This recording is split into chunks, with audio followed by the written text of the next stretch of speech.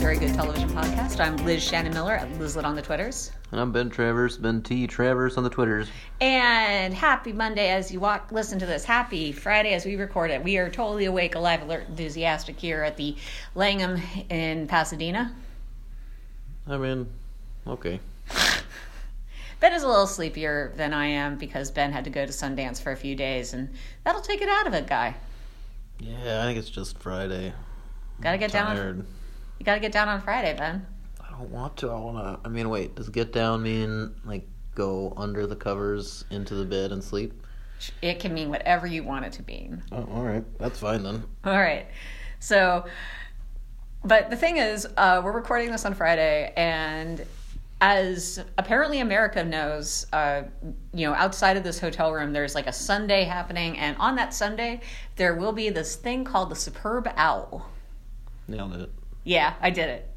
Actually, if you Google Superb Owl, it will pop up with all the relevant Super Bowl information, but with a little graphic of an owl, and he wears a little crown because he's superb. I think if we were a site that covered the Super Bowl, right, like in a real sense, I would try to own the SEO for it by misspellings. So, like, by squishing the words together to form one word. Sure. I mean, obviously a Superb Owl, since that sounds fun. But yeah, just there's no real competing with ESPN. So yeah, like, might as well let's steal some of the traffic for those noobs out there who are just trying to, It's a legit strategy. Like I ages ago, I had a post that did really well for the tech blog I was writing for because I misspelled the word inauguration in the headline. Very good. And they never corrected it. We were a great organization. Actually, no, I miss that company. It's scary to correct things when they're getting traffic, but yeah. But yeah, the Super Bowl is happening. As people who live in Los Angeles, I'm sure are both rooting for the Los Angeles Rams. I can't. You're rooting for the Patriots? I can't. No, the Super Bowl is really complicated for me because I actively can't root for the Patriots because I don't want to be that person. But I also can't root for the Rams because as a San Francisco native, I cannot root for any Los Angeles-based sports team. That's not a universal rule. In fact, my brother has been making some noises about the Dodgers lately that he needs to be punished for.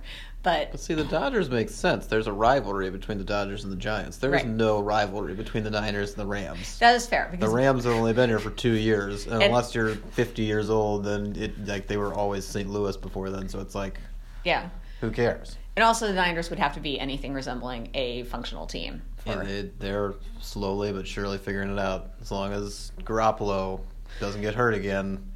Yes. Garoppolo. Definitely him. Just remember that name, Liz. You know what's interesting, though? On my drive in, I noticed that all the buses, the LA local buses here, they say "Go Rams" on them, and they're flashing it on the buses.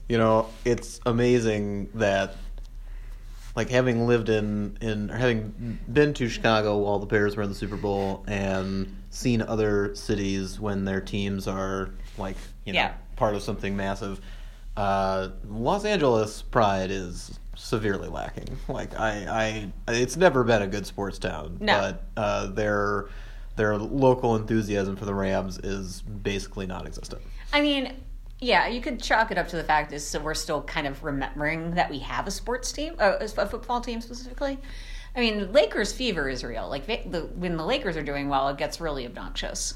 It gets kind of obnoxious. Like, even like not as obnoxious as it could be. Not like the East Coast, Chicago, a lot of Midwestern, a lot of Southern cities like that have those. Like, that's true obnoxious sports fandom. Like, Los Angelinos are very reserved in comparison. They can be idiots like everybody, but yeah, it's interesting, and all of this broader discourse is kind of what I'm interested in talking about, because what we as TV aficionados and scholars and fans are interested in surrounding the Super Bowl is very much what else is going on because of it. So, yes.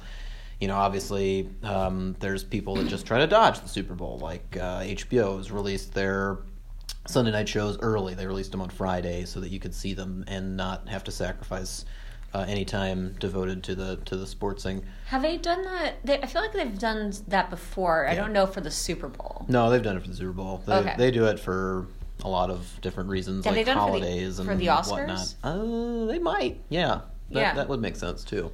Yeah. But there's also the ones, and I think this is where it's getting interesting to me. They're the people that try to take advantage of the Super Bowl as a launching platform, and most popularly that's used through the commercials. Like they have a big campaign that's tied to it, and people get excited because they're all watching the same thing, and 100 million people catch it. Most pertinently, this applied to Netflix last year. Was it last year? Cloverfield? Yep, last year. Feels like you could tell me it was 5 years ago. I would have believed you. Yeah, no. But that's like that's one of the bigger examples right now. And while we don't know if anything similar happening this year, there are at least 2 programs that are trying to use Super Bowl Sunday as a launching pad of sorts for their shows. Yeah, I mean, so one example is, and I actually think this is, I only really just put it together what they're doing, but this is actually pretty smart. So Hannah, which is the new Amazon series, I think it's meant for March-ish? I think so, yeah. We'll probably find out officially in like a week or 2. I think they told us already, but anyway, doesn't matter. It's coming soon. Yes, but it's going to come even sooner than we think because technically they're going to release the first episode of the show on Sunday, and they have a Super Bowl ad, which I imagine will include something like, you can go watch this right now on Amazon. Probably with very careful wording, similar to the problem that Netflix had last year with Cloverfield, where they couldn't literally say, as soon as the game is over, this movie will be available to watch. But they basically said it. Well, and I think Hannah's available all day Sunday. I Right. don't think it starts with the ad or with the Super Bowl. I think it starts Sunday and lasts throughout the evening. Right. But But the ad can push people to watch it on. Well, of course, yeah, the wording and how they do that will be interesting, considering all the restrictions given by the broadcast network. It's CBS this year, right? CBS this year. / the NFL. Yeah, I mean, basically, it's the biggest thing is I think you can't officially tell people to watch something somewhere. Right. You can't tell them to go elsewhere. Yeah. They're not going to directly advertise for competition during the thing they want you to be watching right now. So Exactly. But there are people who wisely recognize that this is a huge audience and a huge potential to get people to check out something, as long as they can steal their attention even for 30 seconds. So I will be fascinated if Amazon decides to tell us how successful this is. It's almost like they have to because of how much money they're tying into the launch of this this 24-hour preview window. And I mean, yes, to back up ever so slightly, Hannah is a TV remake of the 2011-ish Joe Wright film. Yeah, I don't know if that's exactly the right year. God, I forgot that Joe Wright directed that. He was like, let me make this beautiful period drama called Atonement, and then let me take the star of that and then make her a brutal child assassin. Yeah, let me apologize to Saoirse Ronan and make a good movie after making a terrible movie. You don't like Atonement? Atonement is garbage. Whoa! But Hannah's great, and why is Atonement garbage but Hannah's great? Well, Hannah is very quick and authentic and fast paced and it's engaging and there's great performances and the camera work is astounding and it's all in service of the story. Whereas Atonement to me feels very gimmicky and shallow and with decreasing rewards as you go through each of the 3 acts. So you don't even like the Dunkirk scene? No, I mean it looks great, but it's emotionally hollow. So I don't really respond to it. But Hannah, I think, is something where it's one of those projects where, because of the mystery to it, because of the spy elements and the danger and all that, you're kind of drawn to just figuring out what's going on, but there's a rewarding backstory for the main character as well, which is really exciting. And again, I think what most people are going to talk about when this fully hits is the fact that we're getting a Killing reunion with What's His Nuts and the great Marielle Enos. I like that your reference for these. I can't really tell if you have more reference for one actor over the other. Marielle Enos is, and I'm definitely mispronouncing that, is so good that even the atrocity that is Arnold Schwarzenegger's Sabotage, even that movie, she was good in. Like, wow. She can basically, I mean, she does a lot of things wrong. She picks some bad parts / gets stuck in some bad parts, but she's great. So. Yeah. I wonder if she and Gillian Anderson end up fighting over the same terrible scripts. Would not surprise me. Would not surprise me either. But anyway, that's the show. So if you were a fan of that movie, I think you'll be interested at least. Yeah. And I mean, it wasn't a hugely successful film, but it left somewhat of a mark apparently. And I'm again, obviously, as a fan of the movie, interested to see what they do with the show.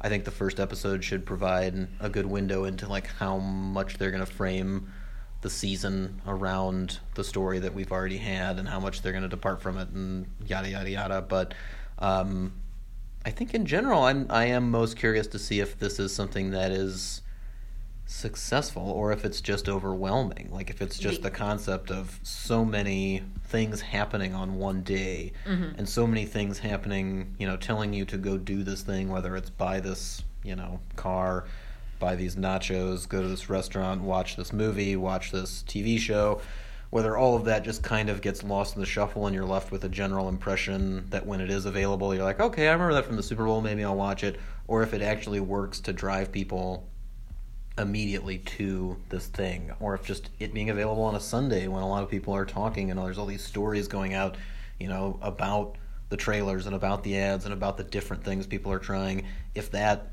along with this very podcast, is, something that contributes to people actually paying attention. And even though I guess this podcast will be airing when the show is gone, so we're not really doing anybody any favors. We were getting, people will be interested in Hannah when it comes out.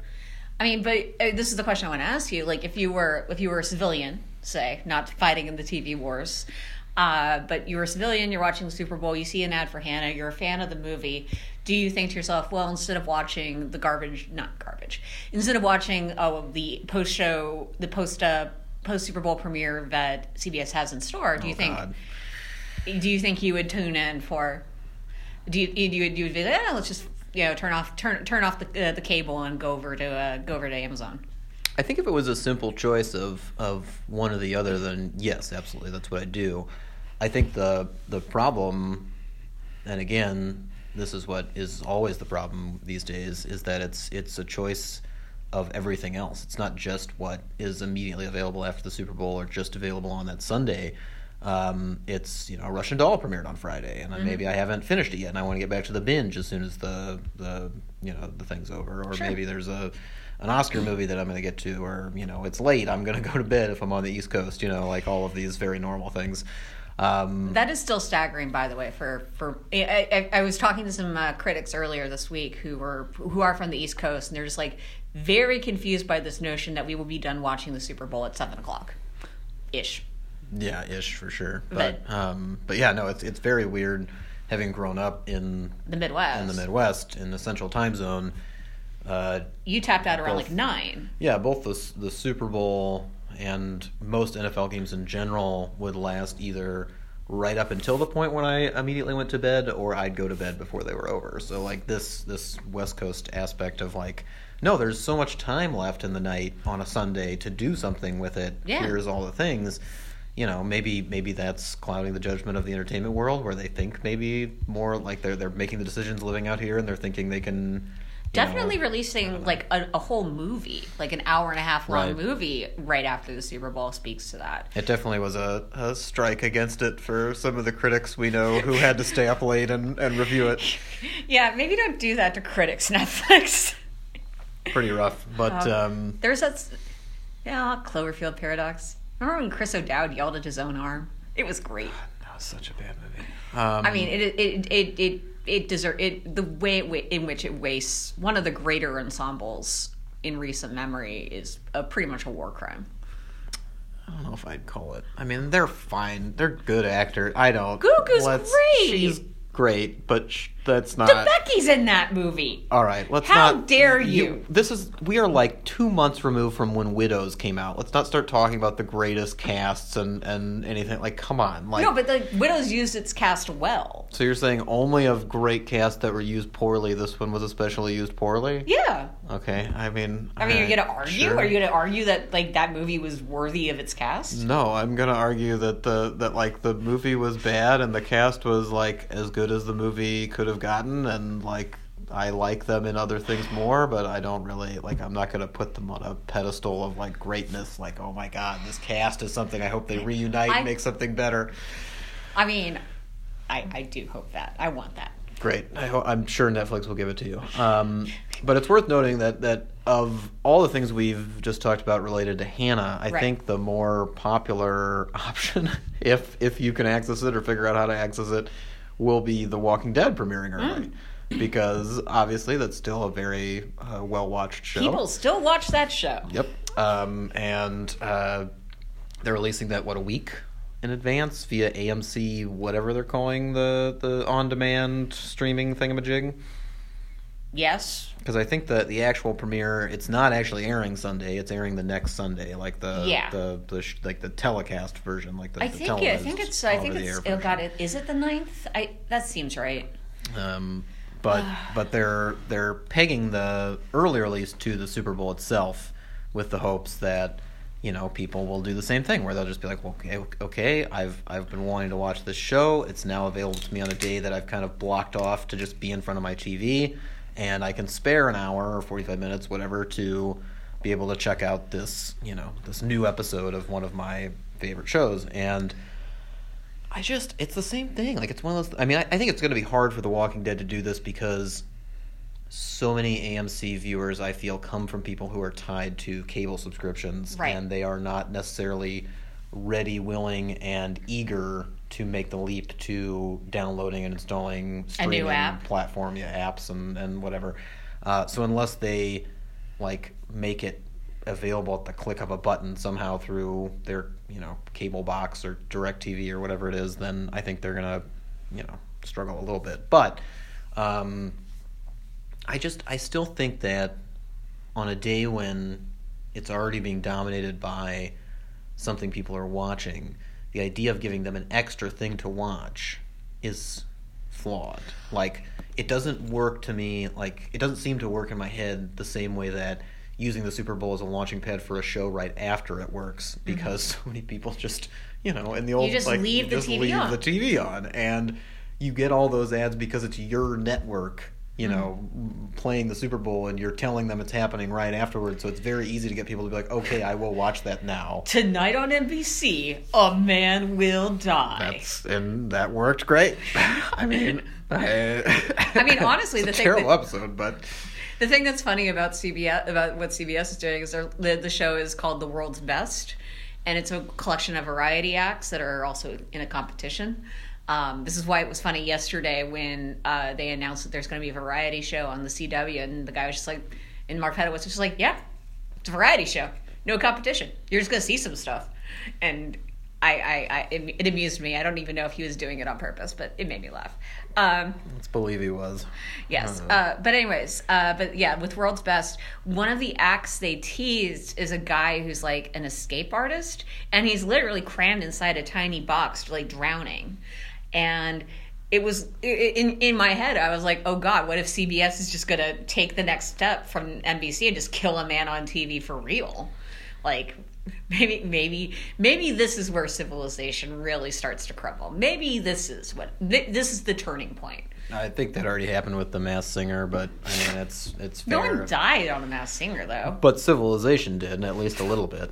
I mean, our collective standards have dropped ever so much if we're willing to invest this much interest in Terry Bradshaw singing. So I'm just really proud of myself for correctly guessing that Margaret Cho was the poodle.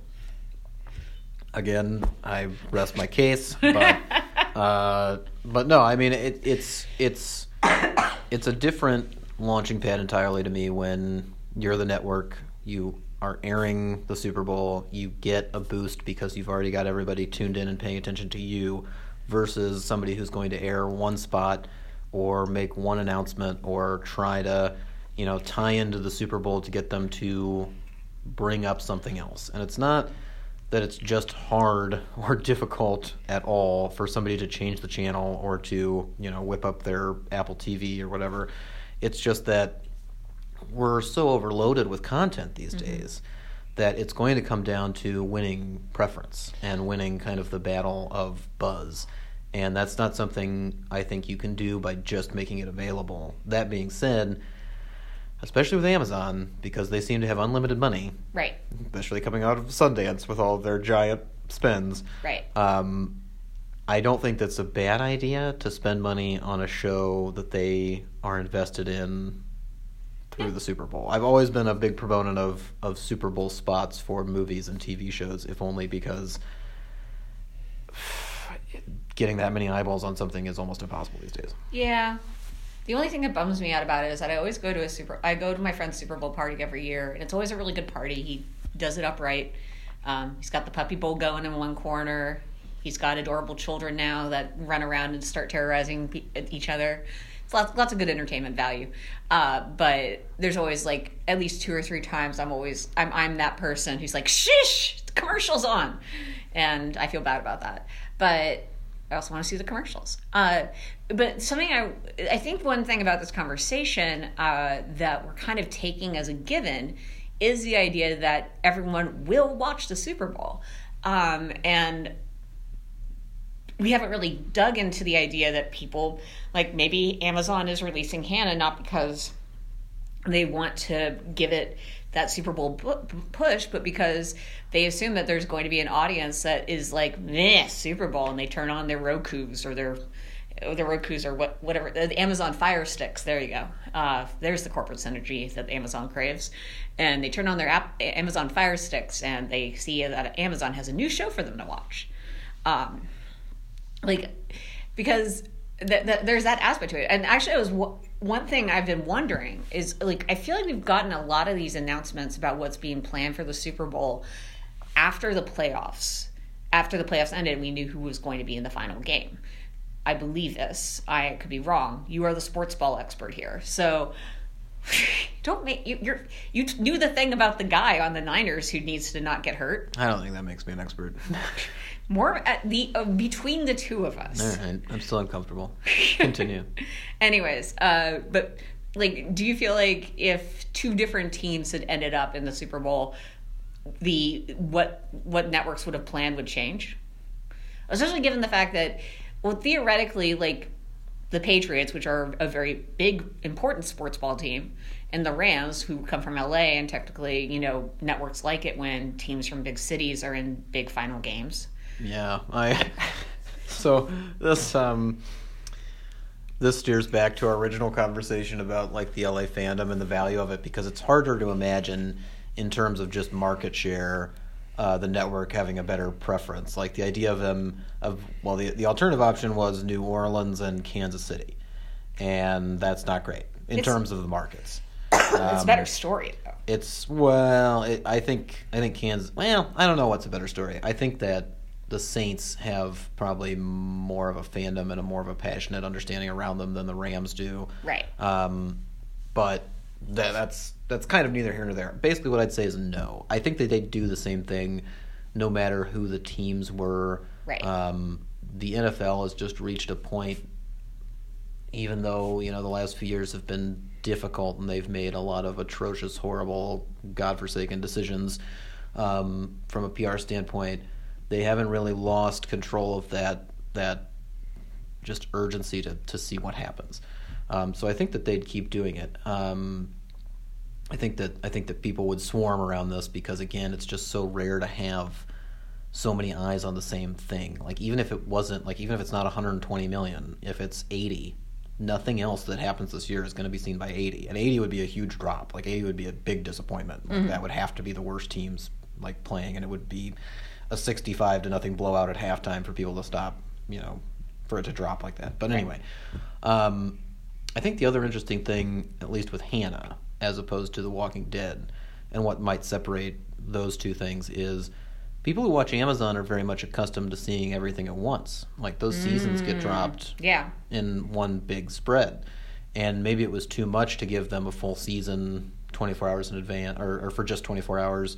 Maybe they were worried about piracy and it leaking between now and the official date, and they weren't so much worried about, like, one episode getting pirated and whatever.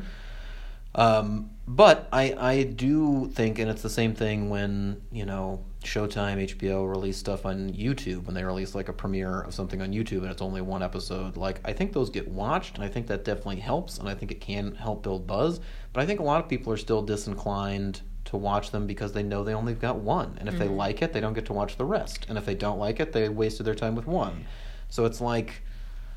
You've correctly identified why it's harder and harder for me now to watch screeners with my family over Christmas vacation. Yeah. Because either it's like, my parents will see, oh, you have that first episode of The Americans. This was when The Americans was still airing. And they'd be like, we don't want to watch the one episode and then wait until March to watch the second episode. Yeah. And it's weird. I think that some shows better prepare you for that sort of thing. Like, in similar experience, like if I have something where people are used to watching it weekly or used to having to wait to watch episodes of it, they're more eager to be like, well, if you got one, I'll watch it. Like, I'll check that out. But for some of the stuff where they, either prefer to binge it or it's just always available to binge, it's just become such a reliance and a preference that it overrides anything else. And there's things that you can do that with, so then your preferences sway toward that when you have the option of what am I going to watch for the next hour. I do think it's an interesting point about counter-programming. I think it's going to be difficult to do so, if only because those people who know they're not going to watch the Super Bowl are just as hard to persuade to watch something, if not harder, than the ones who are watching the Super Bowl and see the ad. But you're right. If they swip on Amazon and it's there, that's might be a best case scenario. I think the only thing is they might get confused or annoyed again by the fact that they don't have it all, and they're like, how long do I have to wait to watch the rest of this? That's dumb. But I don't know. I love these strategies. I love these kind of experiments that people make, that broadcasters, networks, distributors, marketers, all of them make when they're trying to figure out a way to make something stand out. Yeah. Because you got to. I mean, there's so much. And especially today. My two favorite ideas for Super Bowl counter-programming. I have friends with Disneyland annual passes, and they say that the place is a ghost town on Super Bowl Sunday. So that they make a lot of people, the people who don't do Super Bowl Sunday, who have annual passes, like to go on those days, on that day. And then also I remember, I think it was 2 years ago, maybe 3, that I think the Downton Abbey series finale aired on Super Bowl Sunday. In fact, it's not the series finale. It definitely was like, it could have been the season premiere. I can't remember at this moment. But there was definitely a Super Bowl Sunday where I think I had a alternate offer between I had that party, my annual Super Bowl party, or I had a friend who was having a Downton Abbey viewing party. And I chose the Super Bowl because I'm an American, goddammit. But, it was still a nice offer. Yeah. But yeah, I think, no matter what, it's going to be a football game. Even if it's a terrible football game, as it more often than not is, it'll still be an opportunity to drink beer at 3 p.m.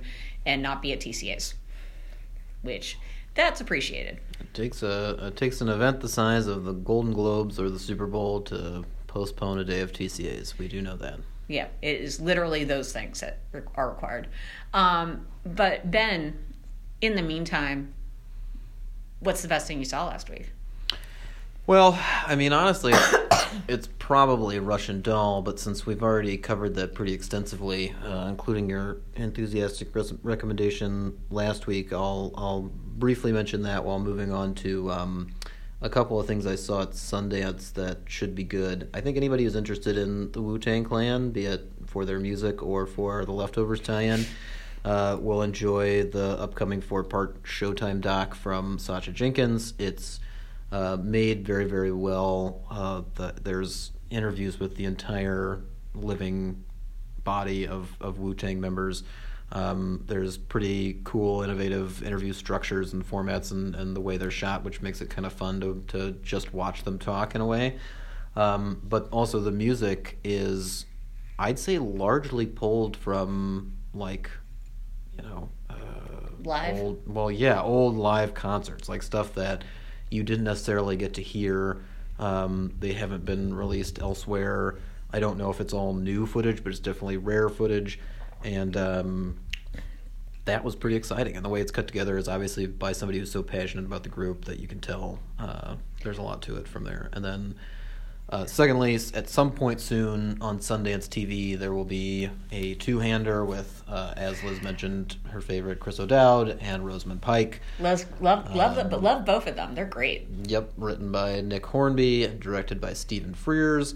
And they're like 10-minute or less episodes of just two people sitting at a table and talking about their marriage. And as painful as that may sound, it's they're great, they're charming. The writing is very witty and insightful, and it knows exactly how to go kind of up and down with the drama and comedy to keep you engaged and keep things moving. And it's really fun. Like I would much prefer to see them make like a full half-hour comedy because of everybody's talents involved. Like they're clearly ready to do something like that.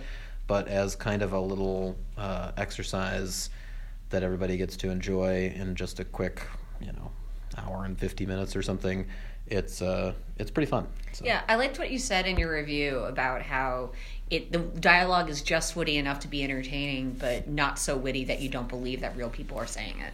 Yeah, thank you. It's Hornby's been doing this long enough where he's got a great ear for it, both through his novels and the screenplays he's been nominated for Oscars for. But yeah, I mean it's a great kind of combination of people, and there'll be more to discuss surrounding some of the pilots that were at Sundance, but we'll save that for when they're available. So, Elizabeth, what was the best thing you watched last week? Well, and I feel like I technically, owe a bit of a, not apology, not just a slight acknowledgement that I was maybe not sure that Umbrella Academy was going to be the shit. And when we were first initially discussing it, but having seen the full first season of the upcoming Netflix series, I can say pretty good, pretty fun. Lots of good stuff, lots of stuff to talk about. Some really great acting, some really great character moments.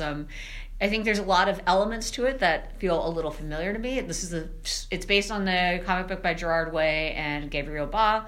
It's about a dysfunctional family of superheroes, which has been done, but this does a lot of things pretty differently. There's a lot of cool aspects to it, and I think it's going to be a show. I don't know if it's going to be a huge juggernaut of a show, but I think a lot of people are going to enjoy it. I believe this. Yes, so we'll see how people actually react to it, but so far, pretty impressive. And I'm wary of all things Netflix and superhero, but I definitely respect your opinion. Well, and the looking forward to seeing it. I mean, the showrunner was also on Altered Carbon, but Jesus. Just gonna lower your expectations as low as I can get them. You did it. I did it, but can't be entirely his fault. Debatable. Yeah, I think honestly, I was a big Altered Carbon apologist last year for a while, and despite the presence of Joel Kinnaman, aka What's His Nuts. Hey, look, season 2, they upgraded to Anthony Mackie, and I'm kind of on board with that. Wow. It's definitely an upgrade. I don't know if it's enough, but great. Yeah. But Ben, what's the next thing you're looking forward to? Honestly, I'm looking forward to some screeners we got through the TCAs, but I've also reached the end of my True Detective screeners. So we've caught up with what they gave us to start the season. And I've talked about it before. I think the season is very solid. I'm very curious to see how they decide to end it. I'm not so much as one who's trying to piece together the clues, but the characters they've established and just watching Mahershala act is everything. So I am looking forward to new episodes of True Detective along with the rest of the world. So we're on episode 5 as of recording this?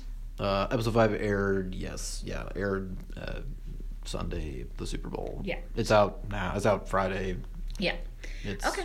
People can watch it, but I can watch 4 episodes of television in a week. I've done it before. that's pretty light, Liz. Yes, but I can. The point is, I can try to watch it soon enough so we can talk about it before it gets much later. Because every Friday you ask me, have you caught up with True Detective yet? I have to tell you no, and I feel really bad about it. Well, one of these days we'll get into it, but until then, Liz, what are you looking forward to next? I'm sure whatever I would say about it would be embargoed, but since I haven't seen a lick of it, I can say that we have a lot of screeners for Better Things season 3 available to us courtesy of FX and their upcoming TCA Press Day, and yeah, that's a good show. I'm looking forward to seeing how season 3 comes out. I feel confident it will be very good, even with the Louis C.K.-ness of it all. I'm definitely interested to see if there's a notable change, and I'm not going to make Ben talk about it because I feel like you would not say anything. But yeah, so yeah, Better Things. I mean, there's a lot of stuff that's kind of on the plate. We have American Gods screeners for season 2. We've got 2 episodes of that, and definitely embargoed about that. Yeah, but I haven't seen it. I haven't seen a lick, so I can say that I want to see it. That's in that without breaking any sort of agreement that I've made with any sort of multinational corporation. But I am looking forward to. Yeah, there's a lot of stuff. TCA is the way they're structured this year. Basically, the back half of the last week is where a lot of the really meaty stuff is going to come, because that's the cable days. So that's when HBO happens. That's when Starz happens. That's when Amazon happens. That's when Hulu happens, etc. It's going to be a lot, but it's going to be fun. So you will be able to read all about that and more on IndieWire.com, where you'll find news, reviews, interviews, features, all the stuff you like. Make sure to listen to IndieWire's other podcasts, including the one that started it all, Screen Talk with Ann Thompson and Eric Cohn. And obviously listen to my ex-roommate, a.k.a. the best person in the world, Filmmaker Toolkit podcast host, Chris O'Fall. You guys were roommates at Sundance? We bunked up. I bet he's a really good roommate. He's great. Very clean. Very put together, very clean, very respectful. Again, he's the epitome of humankind, so there's no surprises there. Excellent. I'm glad you guys got that time in. Mm-hmm. Got to bond. You'll find Ben on Twitter at Ben T. Travers. You can find Liz on Twitter at Lizlet. That's with an I and then an E. Yep. We will be back next week with episode 200. We have yet to figure out what that's going to mean for us. At some point, we should discuss that. I'm gonna sleep. No. Yeah. No. I think that'd be good. No. You can sleep. We can sleep before or after, but at some point we need to record a 200th episode so I can get treats. No treats. No, I did the thing. Nope. I cleaned. I didn't see it. I very deliberately cleaned, and then you went to Sundance without telling us, and so, it's not my fault. Not my fault. It is your fault. It's not my fault. I didn't see it. You could have done it earlier. No, it was. I haven't been in the office for a week. That's what I'm saying. It's been done. I did it before I left the office on last Friday. No treats. I want treats. We don't need them. We need treats. We do not. We definitely need treats. Definitely don't send them to the office. We don't need more stuff. But we will try to figure out something special to do for episode 200 that isn't then napping on Mike, because it's not very entertaining. Just give the people what they want. The people do not want that. They do. No, you want that. They wanted to. Anyways, we'll be back next week. Thank you guys again so much for listening, and as always, keep watching television.